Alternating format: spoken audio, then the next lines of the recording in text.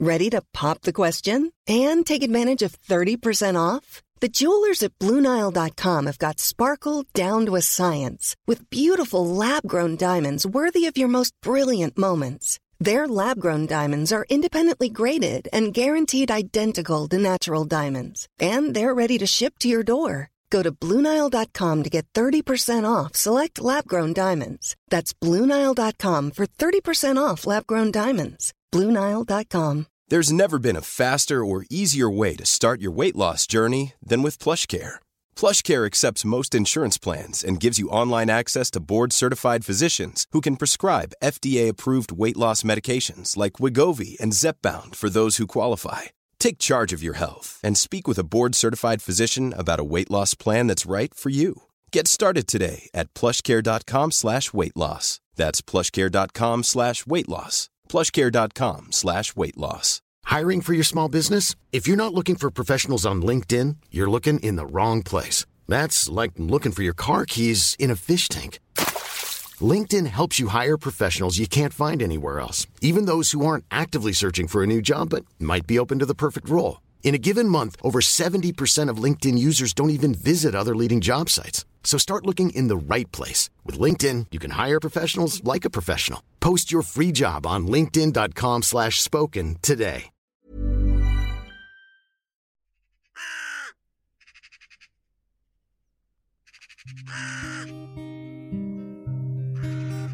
There were 3 ravens sat on a tree.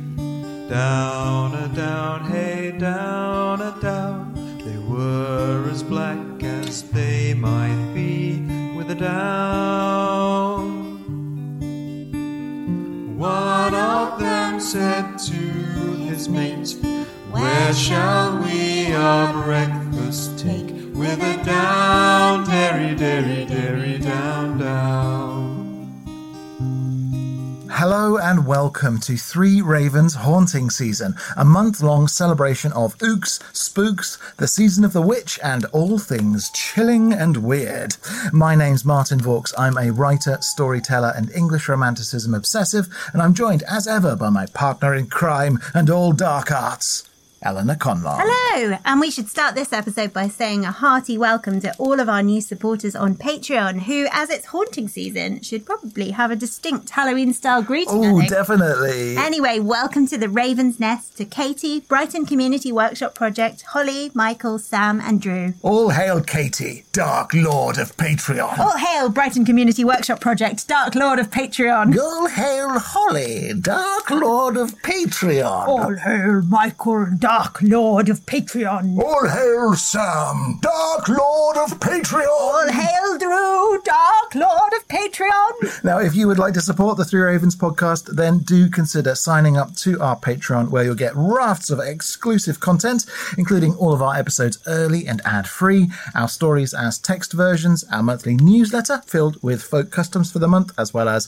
exclusive magic spells, tarot spreads, and other witchy goodnesses, as well as monthly exclusive episodes like this month's Rye Ghost Tour, episodes of the Three Ravens Film Club, and more for $3 a month or $6 a month at patreon.com/Three Ravens Podcast. Please also send us photos of your carved pumpkins for this year. Yes. Email them through to threeravenspodcast@gmail.com and we'll share them on our social media channels, or you can tag us if you'd rather on Instagram, Facebook, Twitter. Then at the end of the month, we'll pick our favourite 3 and send the winners a limited edition Three Ravens Haunting Season mug. Now, new haunting season merch may not quite be on the shop by the time this episode goes out, but keep an eye on our social media channels and we'll let you know when there's new stuff there that you can buy. So these haunting season episodes are going to be a bit different to our usual episode format, in that they're going to be made up of 2 stories each, one from me and one from Martin, with order determined by a coin toss. As such, Eleanor, what are you going to call heads or tails? I'm going to go for tails. Okay, and just to let everyone know, I've picked a random coin from my collection of coinage, and today we have a Republic of Kenya 1 shilling coin from 1980. All right.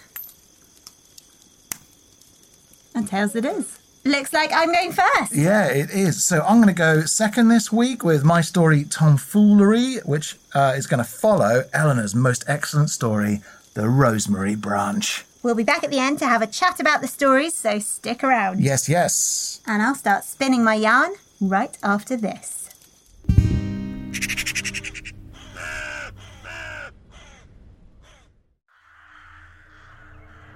Elsie said goodbye to Robert before the train pulled into the platform. "There's no sense in you getting cold too," she said. She kissed him on the cheek, quite close to his mouth. "If you start now, you'll be back before dark." "If you're sure you'll be all right," Robert said. His breath puffed in the cold air. They were standing close enough together that Elsie could see 2 small red pimples under the black hairs of his thin moustache. In the light of the gas lamps at Hatchiston Halt, he looked handsome. "Really," she said. "Go back to them." "I'll write in the morning," he said. The second kiss found its mark more successfully than the first, and soon Robert was a dark shape striding away in the fading light. Elsie sat on a bench on the platform and thought about Robert. She hadn't wanted him to stay. The walk to the station in the chilly twilight had been too perfect a slice of time. Such glimmers of happiness ought to be preserved in isolation. Seeking to prolong them only ruined them. "Sorry there's no fire in the waiting room, miss," said the station master.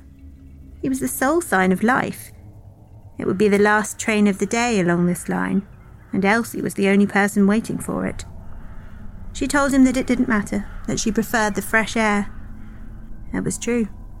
She welcomed the quiet of the midwinter evening, the crisp air scented with wood smoke and wet leaves. When the station master went back into the ticket office, the only sound was the piercingly sweet song of a solitary robin, perched in black leafless branches like a jaunty little hat in a tangle of uncombed hair. There was a divine smell which came to Elsie gradually, as sleep sometimes creeps on in an overheated parlour. "It's the Framlingham branch line, really," she remembered Robert saying. "But everyone calls it the Rosemary branch, after the great quantity of it growing along the banks." On the steep lane down to his family home, he'd picked her a sprig of the wild rosemary. She still had it tucked into her hatband. It was far nicer and more strongly scented than the rosewater Elsie dotted on her handkerchief. She took off her gloves and felt the fresh air on her hot hands. Robert's parents' house was far too warm. But they'd been kind, and hidden any doubts they might have had about Elsie's suitability for their son. Elsie and Robert had met in London some months before at a summer party hosted by Robert's office. Elsie had arrived with somebody else, one of Robert's fellow clerks, but it had been Robert who had walked her home. Robert continued to walk Elsie home from cafes, dance halls, and the occasional picture house until December, when he'd walked her to his own lodgings instead, poured her a glass of sherry and asked her to marry him. Things were now following the usual course. Elsie gave notice to her landlady, Robert made inquiries about suburban properties from which he might easily travel to the office, and Robert's parents invited Elsie for lunch so they could meet her. In due course, Elsie would buy a new hat and try to come up with a few friends and relations so her side of the ceremony wouldn't look entirely bare. A sudden ringing startled her. It was the bell announcing that the train had reached the preceding stop on the line, only 6 minutes away from Hatchiston Halt. There was still nobody else waiting. Elsie was quite surprised that they bothered to run the trains at all this late on a winter afternoon. But perhaps it would be full when it drew in, and she would have to squeeze and jostle for a seat. 6 minutes passed in uneventful contemplation of the scuff on the side of her left shoe and the run in the heel of her right stocking. Then Elsie saw the lower quadrant of the signals move jerkily upwards, like a scarecrow raising its arm in greeting to the crows, and a plume of steam in the rapidly darkening skies. The engine was a huge black locomotive, the brass of its fittings dulled to a sooty glint. Elsie gazed down at its vast wheels as it rolled almost lazily into the platform. Only a few of the lamps in the carriages were lit. "It's a quiet service," the station master said behind Elsie. "You won't be disturbed, miss." She noticed that he'd extinguished all but one of the lamps. and guessed that this was the end of his day. Elsie thanked him as he opened the third-class carriage door for her and helped her into the train. If he noticed that she had removed her gloves, he said nothing about it. By the time she had settled into a seat, he'd already gone into the station house and locked the platform door. Elsie put her gloves and handbag on the empty seat next to her and felt the tremble and shudder as the train moved gently away from the platform, leaving Hatcheston Holt and the village and Robert's mother and father and another life. There was nobody in the compartment but Elsie. She felt cheered that her thoughts would be uninterrupted until the porter came round to check her ticket. That was far too much to hope for from the London train. She stood and opened the window, letting the cool rush of air relieve her warm face. The swaying motion of the train was pleasant, reminding Elsie of being in Robert's arms at a dance hall in a crush of people. Her eyes drifted closed, lost in the imaginary dance. The impression was vivid enough that Elsie half expected the band leader to call out the next dance, but it was the train's loud whistle which crowed out over the flat, deserted countryside. The darkness had dashed down, and Elsie could see very little of the banks either side of the tracks, but she could smell the wild rosemary bushes, mixed with the burnt cinder scent of the engine coal. Rosemary for remembrance, she thought. What was that? Something from school? Shakespeare probably, or the Bible. The two had been more or less interchangeable. Neither had any place in her life, either as an agency typist or Robert's fiancée. Against her dark hat and coat, the reflection of her face in the carriage window floated white and lonely. Something about the way the lamplight caught in the glass made it seem as though there was another face next to hers every so often, when the train bumped and swerved round the bends with its brakes screaming. Elsie's eyes looked completely dark in the window, like damp holes worn in a paper bag. Without colour, she had an eerie aspect, almost blank. I wonder what Robert sees in me, she thought. If this is me, there isn't much to see. It occurred to her that it was rather horrible to consider herself in this way, an empty sort of person riding about on an empty train. If she was simply to vanish, what difference would it really make to anybody? The gap in the world created by her absence would, she felt, close seamlessly. Perhaps just the sprig of rosemary from her hat would remain. Rosemary for remembrance.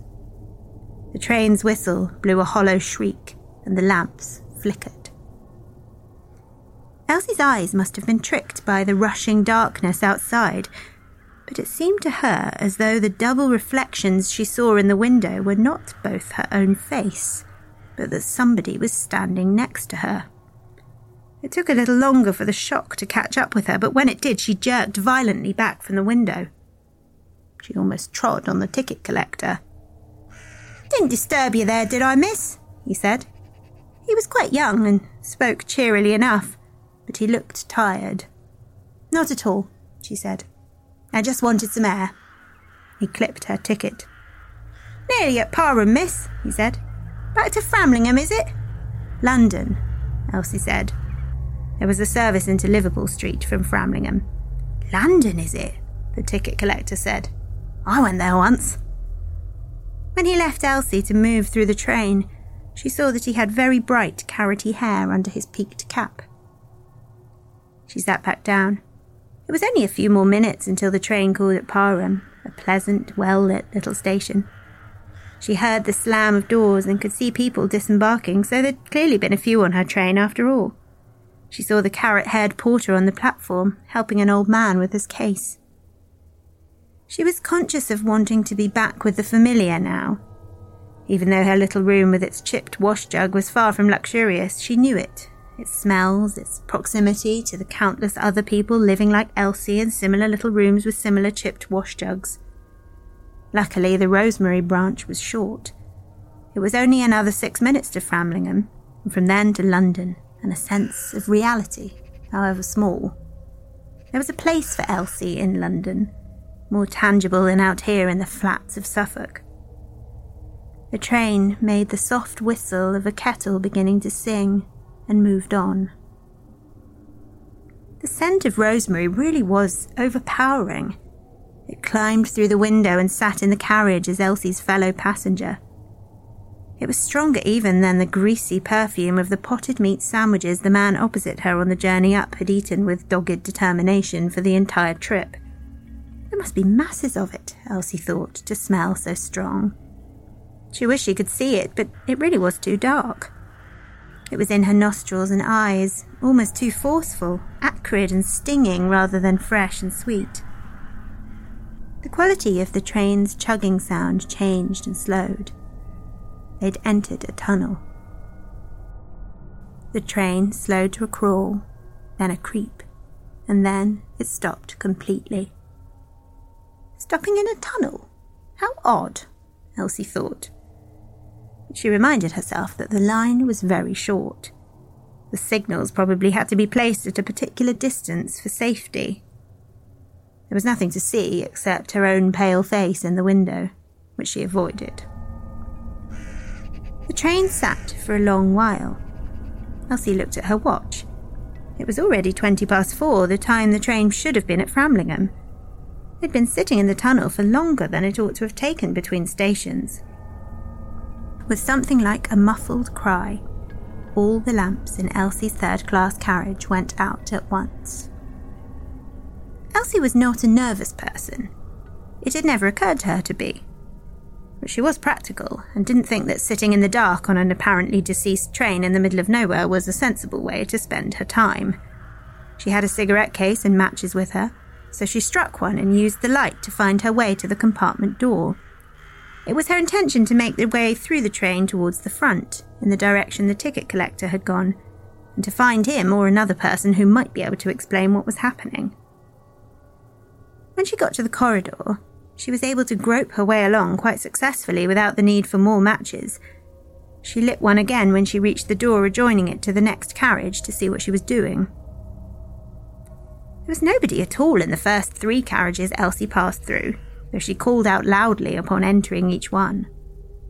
The ticket collector was nowhere in sight, and nor was anybody else.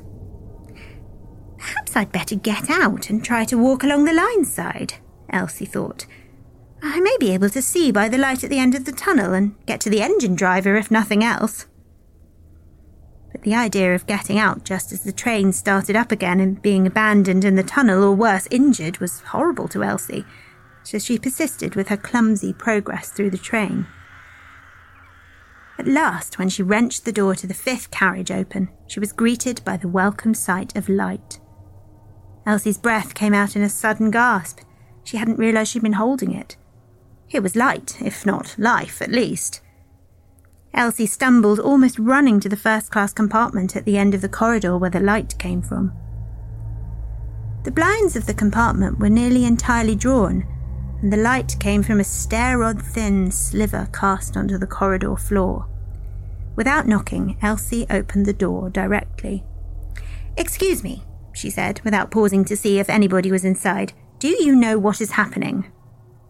The first-class compartment had a single occupant. It was a young woman of about Elsie's age and stature, looking out of the carriage window at the black tunnel beyond. Afterwards, Elsie could not recall the details of her hat and coat, her shoes, or the colour of her hair, but only had a general impression that they were faded and nondescript, much like her own. The woman's face, reflected in the window as Elsie's had been earlier, looked as hers had done, curiously blank.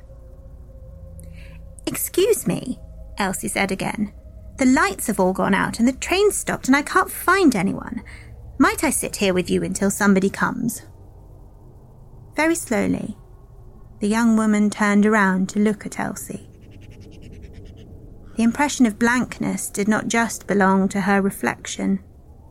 There were no eyes in her face at all, and no lips, just a dark smear where a mouth ought to have been. She held a bunch of rosemary in her lap. Must be a trick of the light, Elsie thought.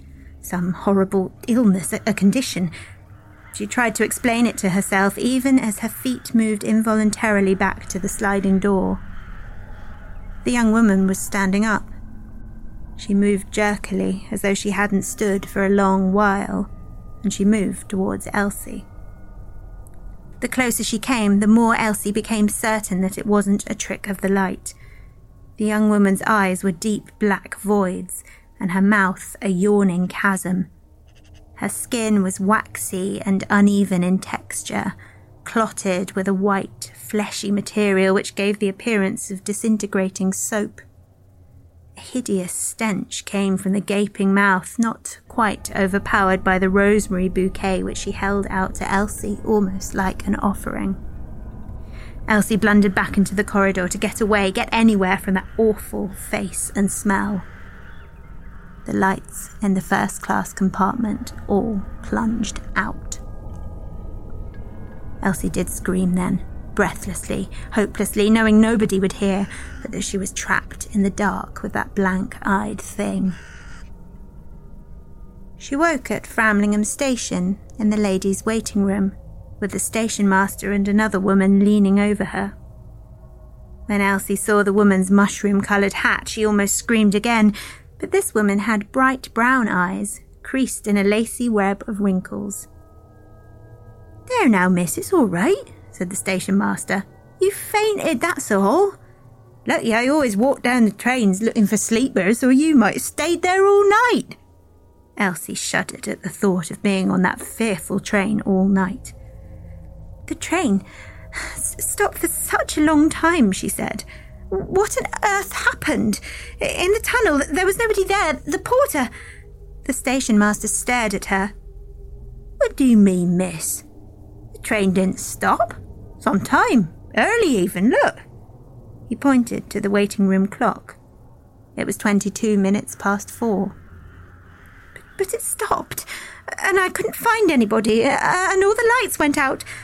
"Oh, they do flicker sometimes in the tunnels," the station master said. "And the ticket collector on that service sometimes gets off at Parham. That's where he lives. I expect he thought he'd be all right to do it, as you were the only one on the train. Nice novelty, that, if you hadn't had a queer turn. An undisturbed journey." That was the last thing Elsie would have called it. She knew it was no use to mention the time in the tunnel again, or the apparition in the first-class compartment. After a cup of too-sweet tea, she caught the last service from Framlingham to Liverpool Street. She seated herself between a fat man in a damp, waxed overcoat and a woman with a small child on her lap. She shifted in her seat more than she might usually, feeling her elbows and shoulders touch her travelling companions' present, living bodies. She faced resolutely away from the window, and did not object when somebody suggested pulling the curtains against the dark night. When she returned to her lodgings and took her hat off, she discovered the sprig of rosemary still tucked in its band. With revulsion, she flung it into the gas fire and watched until every last dark green spike had smoked to nothing. She held her hand over her nose and mouth, trying to forget the horrible stench of the blank-faced young woman that her rosemary bouquet had not managed to mask. The next morning, Elsie went to the Morris garage on the Whitechapel Road to make inquiries about putting payments down for a motor car, with the firm conviction that she would never ride on a train again.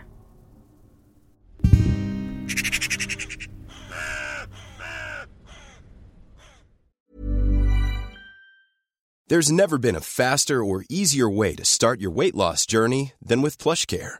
PlushCare accepts most insurance plans and gives you online access to board-certified physicians who can prescribe FDA-approved weight loss medications like Wegovy and Zepbound for those who qualify.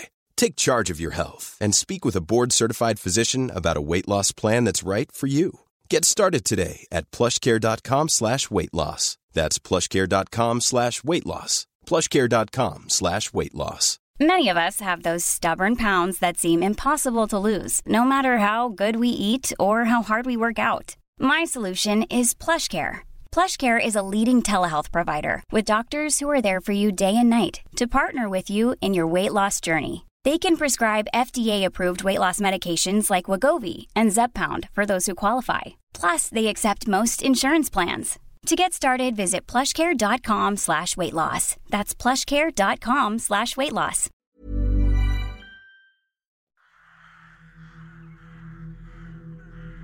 Oh, Ackley, I do think you'd best just let me be. Not a chance of it, Ackley replied, filling Jenkins' snifter almost to the rim. Terribly kind of you, old fellow, only don't you have a family to get back to? Ackley placed the brandy bottle on a side table and eased himself back in his seat. The pair had finished work late, dined at Benecke's, and now reclined in high-backed leather armchairs, bathed in the amber half-light of the parlour room at the Somerset Club, a favourite haunt of Ackley's, and one of many such gentlemanly bolt holes frequented by the young proctor at such times when the last thing he wanted to do was go home. A handsome and somewhat dandyish fellow, Ackley removed his fob from his waistcoat, clicked it open, and, after taking only the briefest note of the time, swiftly snapped the timepiece closed, placing it snugly in his pocket. It's of little consequence now, he replied, his face downcast. The children will be abed, and Tabitha, no doubt, ready to turn in herself. The young lawyer rubbed his moustache with his forefinger, his face in shadow then, and shot through with an indeterminable brand of anguish. He then turned his attention on Jenkins, full beam, smiling in a manner that saw his large white teeth glint in the firelight and his dark eyes sparkle with a boyish sort of mischief. Besides, he continued, I overheard muttering from fellows at the firm. Word is that you're to spend Christmas alone. Jenkins looked away from Ackley then, staring into the fire. Come now, chuckled Ackley, leaning forward and reaching out towards Jenkins, touching him gingerly on the knee. No need to be maudlin. It's Christmas Eve, and here we are, two friends together. Ackley smiled again, baring those broad white teeth, and Jenkins shot him a look. Not a look of reproach per se, but a dark, blank sort of stare that froze him like a statue. After a time, Jenkins spoke up. Are we friends then, Ackley? I should think so. I pity you then, Jenkins replied, staring once again into the fire. Ackley raised an eyebrow and sat back, taking a sip of his brandy. The blaze crackled and offered the pair a third member of their party, the flames dancing and breathing in much the same way as if they'd been a person. It's not particularly pleasant to be the subject of gossip, Jenkins said, after an indeterminate pause. I suppose not. I say this from experience. Jenkins took a long draught of his brandy, then placed his balloon down, half standing to pick up a log which he slung onto the flames. Red-hot particles of ash rose up in the hearth, and the flames began to eat away at the fresh fuel, blackening and licking away at the wood, almost as if it were an animal. This task complete, Jenkins turned to Ackley and interlaced his fingers. It started when I was at school, he said. About the only person with whom I seemed to have sympathy there was my housemaster, Mr. Sevlon. He was a lonely chap himself, a mathematician, and young when I think of it now. To a young boy such as myself, 8 or 9 years old, he seemed a terribly old fellow, but he mustn't have been. But there he was, in charge of dozens of boys, all of whom slept in dormitories in the upper rooms. The school had once been a country house, you see, and once the school was opened, they converted the servants' quarters. Each of the dormitories was named after a different species of bird. Redshank, swan, tern, and so on. How jolly, Ackley murmured, taking another drink. It was, I suppose. And I was in Gosling, the room closest to Sevlon's apartment, with all the younger boys. There were 5 of us there.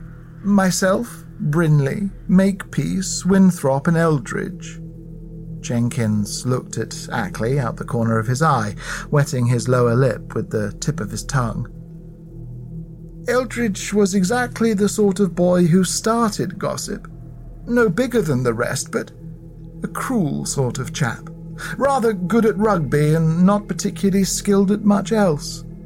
Oh, I know the sort, Ackley chuckled. I had an Eldridge too. Ogden was his name. Horrid sort. Jenkins nodded. Well then, picture your Ogden when I say Eldridge.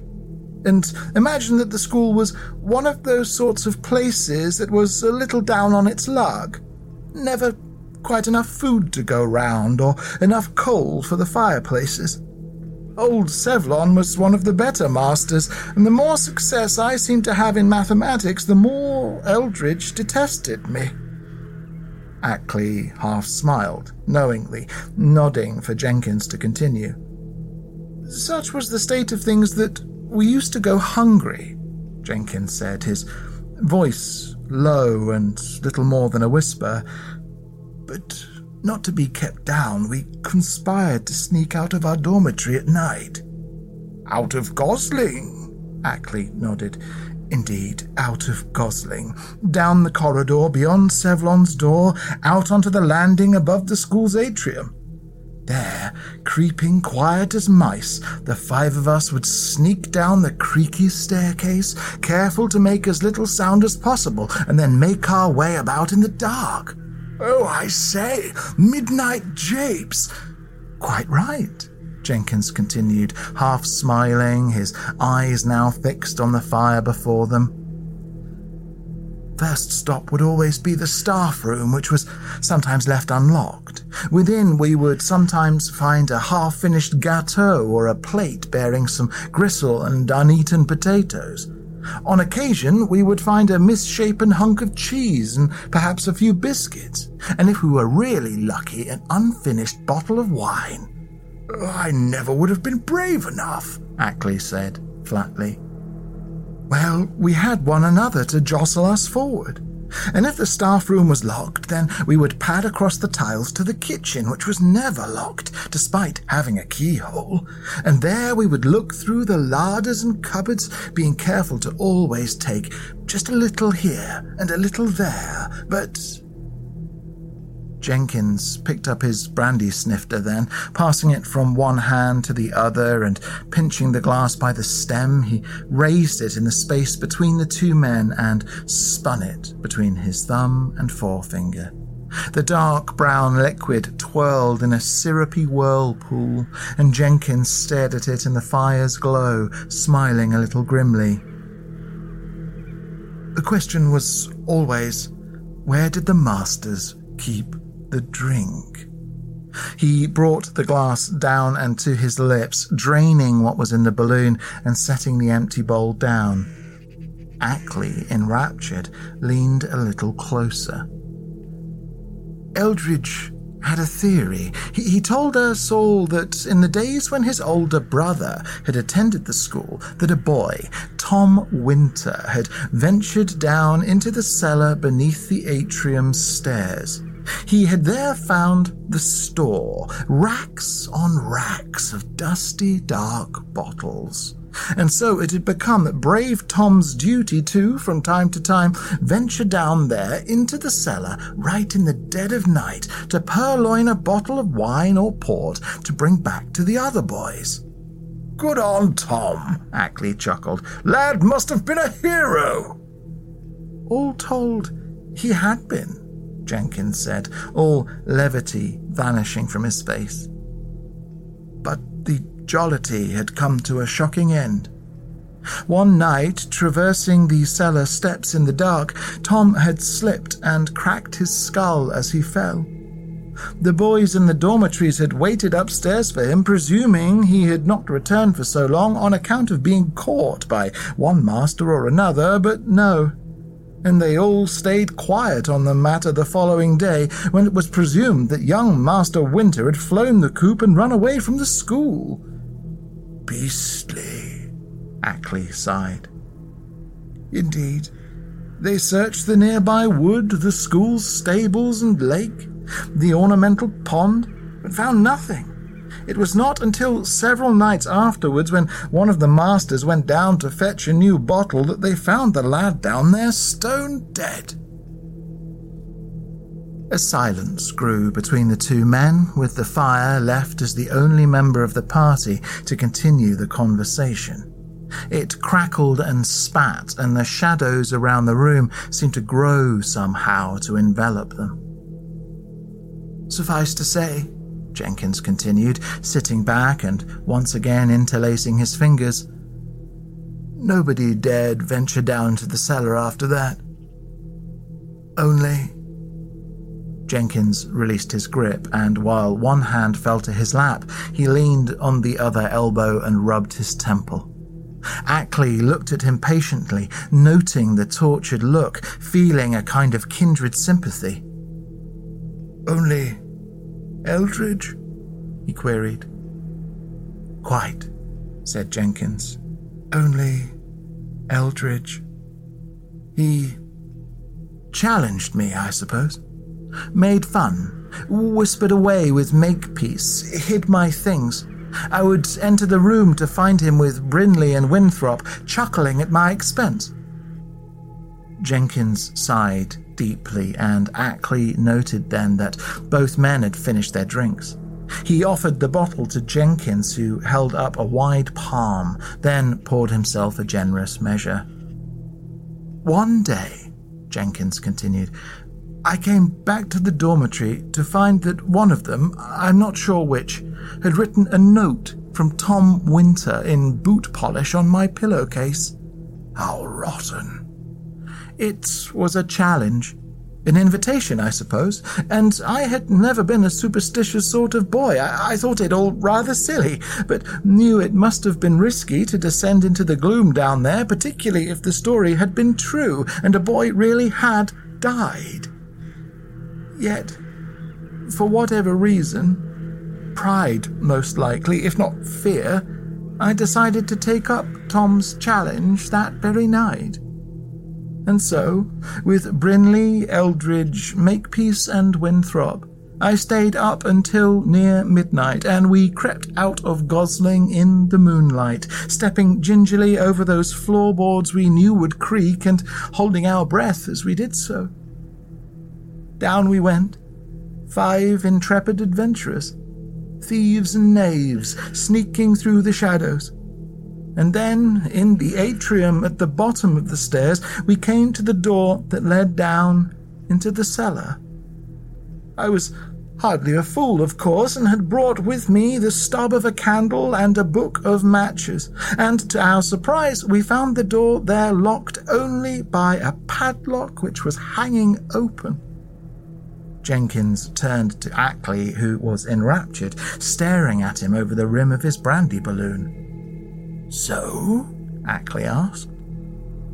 So I opened the door, lit a match, and, with my stubby little candle clenched in my boyish fist, I stepped into the darkness.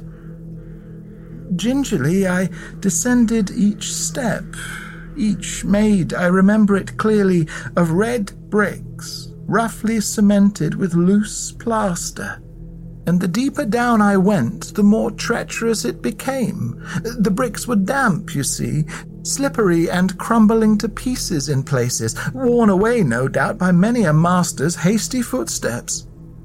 And at the bottom? Ackley asked, almost breathless. What did you see?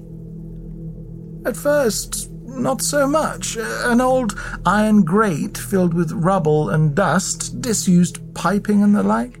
And it wasn't a huge room, but it had tiny little arched windows up near the ceiling, each letting in just the slightest shimmer of moonlight. But as I moved through the gloom, sure enough, I saw them there. Row upon row of glinted, dusty bottles, blackly green as if filled with blood. By Jove, said Ackley, the treasures of Solomon's Temple. I picked up the first bottle I could lay my hand on and was keen to get away on account of the cold air down there. Cold and wet, by my memory. So I turned and looked to make my way back up the steps. Only at the top of them I saw Eldridge, a vicious little grin on his face. I started to climb step by step, but then I noticed the padlock in his hand. And just as I did, he shut the door on me, in doing so disturbing the air in such a way that my candle blew out. I heard the click of the padlock and the muffled laughter of the other boys, and I stumbled up the steps, tripping as I went. I'm not sure how, but in the rush I lost my grip on the wine bottle and it fell, shattered at my feet, and panicked I must have slipped. I tumbled down those steps, cracking my head so hard as I did so that the world seemed to flash white and blue before my eyes. And as I tumbled, I also cut up my hands and arms from the shards of broken glass, you see. And when I came to, I was at the bottom of the stairwell, soaking wet and cold. My head ached to pounding, my fingers hurt, and my nose was filled with the rich smell of wine mingled with the stinging, metallic odor of my own blood. "Good God," Ackley whispered, "to be left like that, all alone." "Oh," said Jenkins, turning to look at him, "I was not alone. I thought I was, at first, but down there in the dark, in the cold and the damp, I heard something breathing. Breathing? Shallow breaths, only shallow little sips of air off beyond where I could see, and I was too afraid to move, as well I might be, but slowly, ever so slowly, I reached into my pocket to retrieve the book of matches. This I struggled to do, my hands cut up as they were, sticking to pockets of my dressing gown. But in time, I got them free, all the while listening to the sound of those breaths, which seemed to me to be getting closer. Ackley looked at Jenkins, noting then his hands. He saw on them dozens of little scars that seemed to run up his wrists that were normally obscured by his gloves. Ackley watched then as Jenkins, shaking slightly, mimed raising the book of matches to his face, flipping it open, pulling one free and striking it against the match paper. "The first match I struck snapped in my fingers," he said, "and the second I dropped. But the third rasped home and burnt into a bright ball of flame.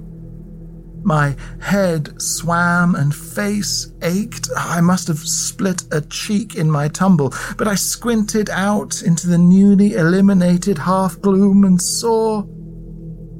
"Yes?" Jenkins turned to Ackley, his face now a white mask of terror. "A hand, Ackley.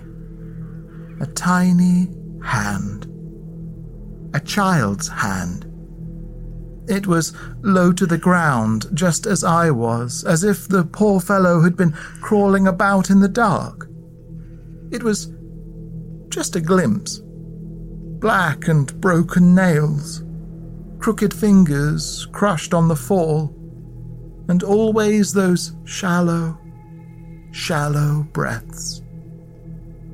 The young proctor turned, once again massaging his temple. Then he turned back, his eyes wild.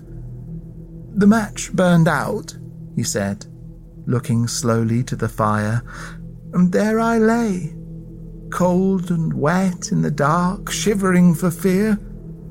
And I felt then the air shift, felt it move sour and musty on my face. And then the touch, so light on my knee, of that tiny little broken hand. Ackley sat in silence for a moment, listening to his own heartbeat, waiting for Jenkins to speak again. "It was Sevlon who found me the following morning," he said, "covered in blood and wine, bruised and bloody. Not too sympathetic either, I might add. In fact, the old fellow never quite treated me the same after that. I think he had me down to be cut from a different cloth, but in his eyes I suppose I was then just a thief. Do you know," he then added, half smiling, "I might have another drop of brandy." Ackley topped off Jenkins' balloon and watched as he took a hearty mouthful. "Matron patched me up, of course, and Eldritch, Brinley, Makepeace, and Winthrop avoided me like the plague. I was laid up in the sanatorium, you see, had broken my leg, some ribs, this and that, you know. I was covered in bruises and nasty cuts. I tried to tell anyone who would listen, but they would not give me the time of day." "Tell them what?" Ackley asked. "What had happened?" "Yes, of course. But also what the thing, the boy, Tom, had said." "It spoke?" "He did, yes. In a voice no more than a whisper. And first it was Makepeace, who they presumed had been kicked by the pony in the stables. He was found splayed out on the straw there that afternoon. Then Brinley, who they found drowned in the pond the next day, the same day they found Winthrop, who must have slipped from a tree branch in the wood. Both slipped, they said. Both fell. And next it was Eldritch, who was strangest of all. Died in his bed. Of a heart attack, so they said, his face smeared thick with bootblack." "Dear God," said Ackley, setting down his glass. "And they knew it couldn't have been me. Sevlon, all of them must have known, but none of them listened." "To what man?" Ackley asked. "What?" "To what Tom Winter said. That he would be so glad now to have a friend of his own. A friend to cherish and protect and keep him company." Ackley fell silent as Jenkins continued, wondering whether one or both of them might have drunk a little too much. "The school closed, of course, and we all moved on. I wasn't sure what happened to Sevlon, but my uncle moved me about a bit from establishment to establishment. Whenever I started to make friends, the same things happened. Moved on, and on, and on." Ackley turned to Jenkins then, frowning, and Jenkins turned back, looking to him appealingly, sympathetically. "I'm terribly sorry, Ackley," he said. "I did try to tell you to desist, to go home and leave me to it. But it has always been this way, on Christmas Eve or any other godforsaken day of the year."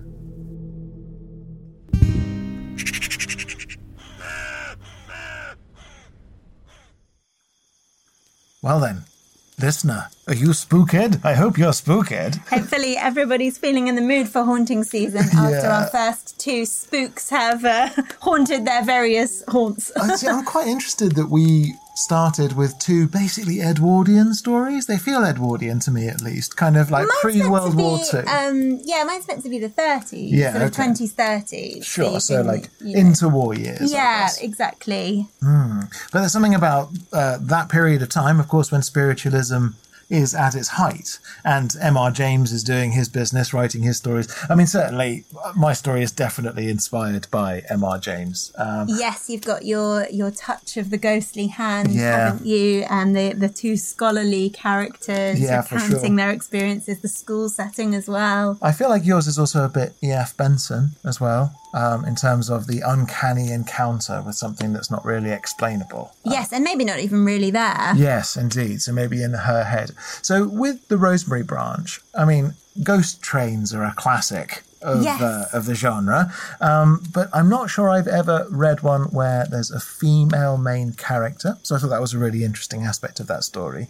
And then this doppelganger effect, that she kind of meets what could be potentially a version of herself or a woman who's had a previous experience, and also engages in a sort of J.B. Priestley style time slip. I think they're like layers of uncanny within that story that I love. Yeah, I mean, I think it sort of plays into the fears, or I guess the anxiety she's having about not really having much of an identity and not really being much of a person, sort of being a blank person. And I guess the spook, as it were, is the extreme version of that. Yeah, and then at the end, she decides she's going to buy this car, which is a big action that she's decided to take. And I think she probably isn't going to marry Robert and settle into that life at all. I did think she doesn't want to go past that Rosemary, all of that Rosemary running past visits to the family home would be really fraught, wouldn't they?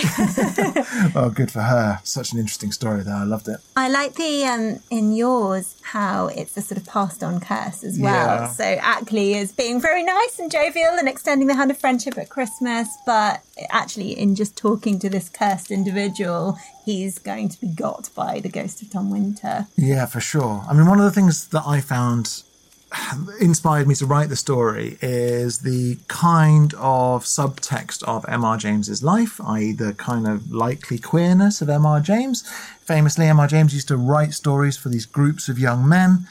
He had a dearly beloved friend when he was younger, and that friend went and married a woman, and there was never... Died young, didn't he? Yeah, and there was never the kind of romance that some people think that M.R. James craved. I mean, this is not certain, but it's likely, it seems. I mean, his characters are definitely these lonely, scholarly men, aren't they? Perhaps a little bit misogynist, perhaps a little bit grumpy. Yeah. And they often have an encounter resolving in a touch. That's right. And so I wanted to draw out the idea that maybe these were two men who maybe were gay and maybe trying to get close to one another.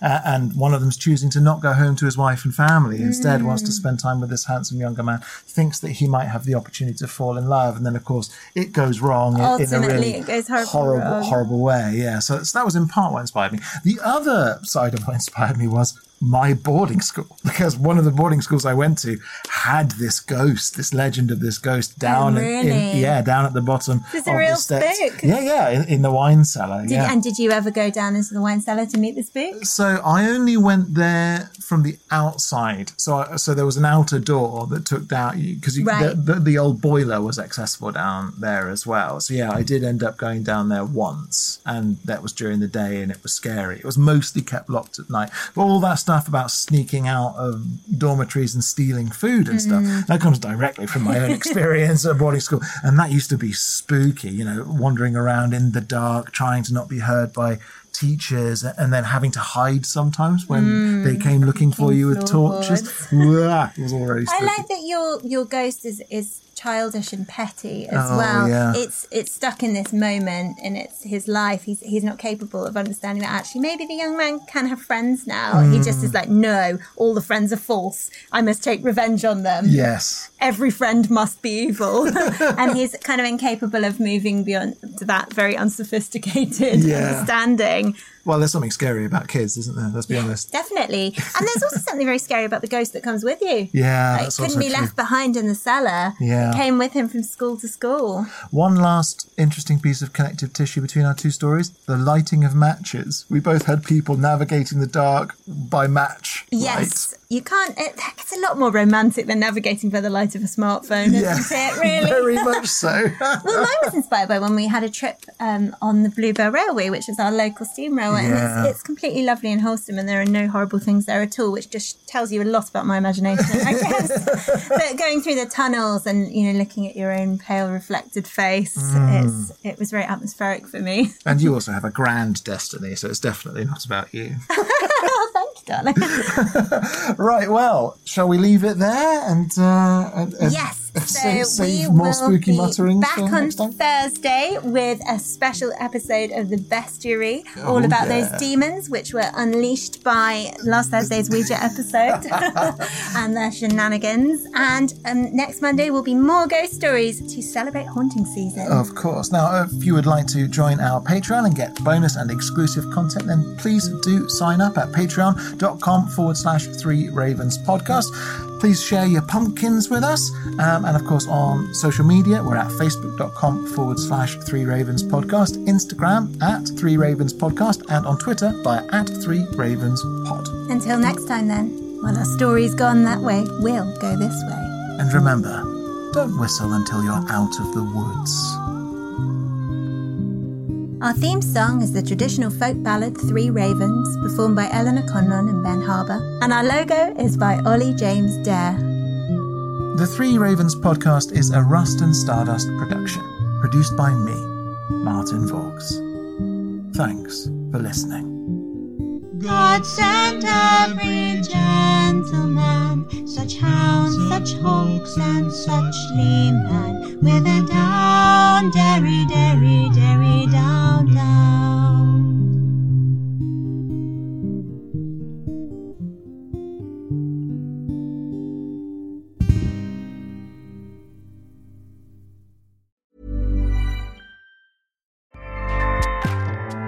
Acast powers the world's best podcasts. Here's a show that we recommend.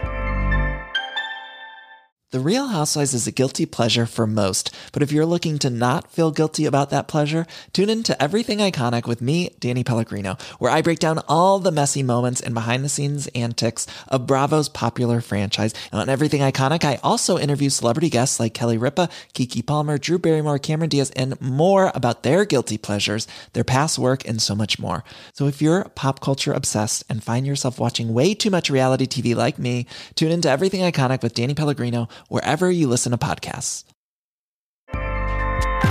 Acast helps creators launch, grow, and monetize their podcasts everywhere. Acast.com.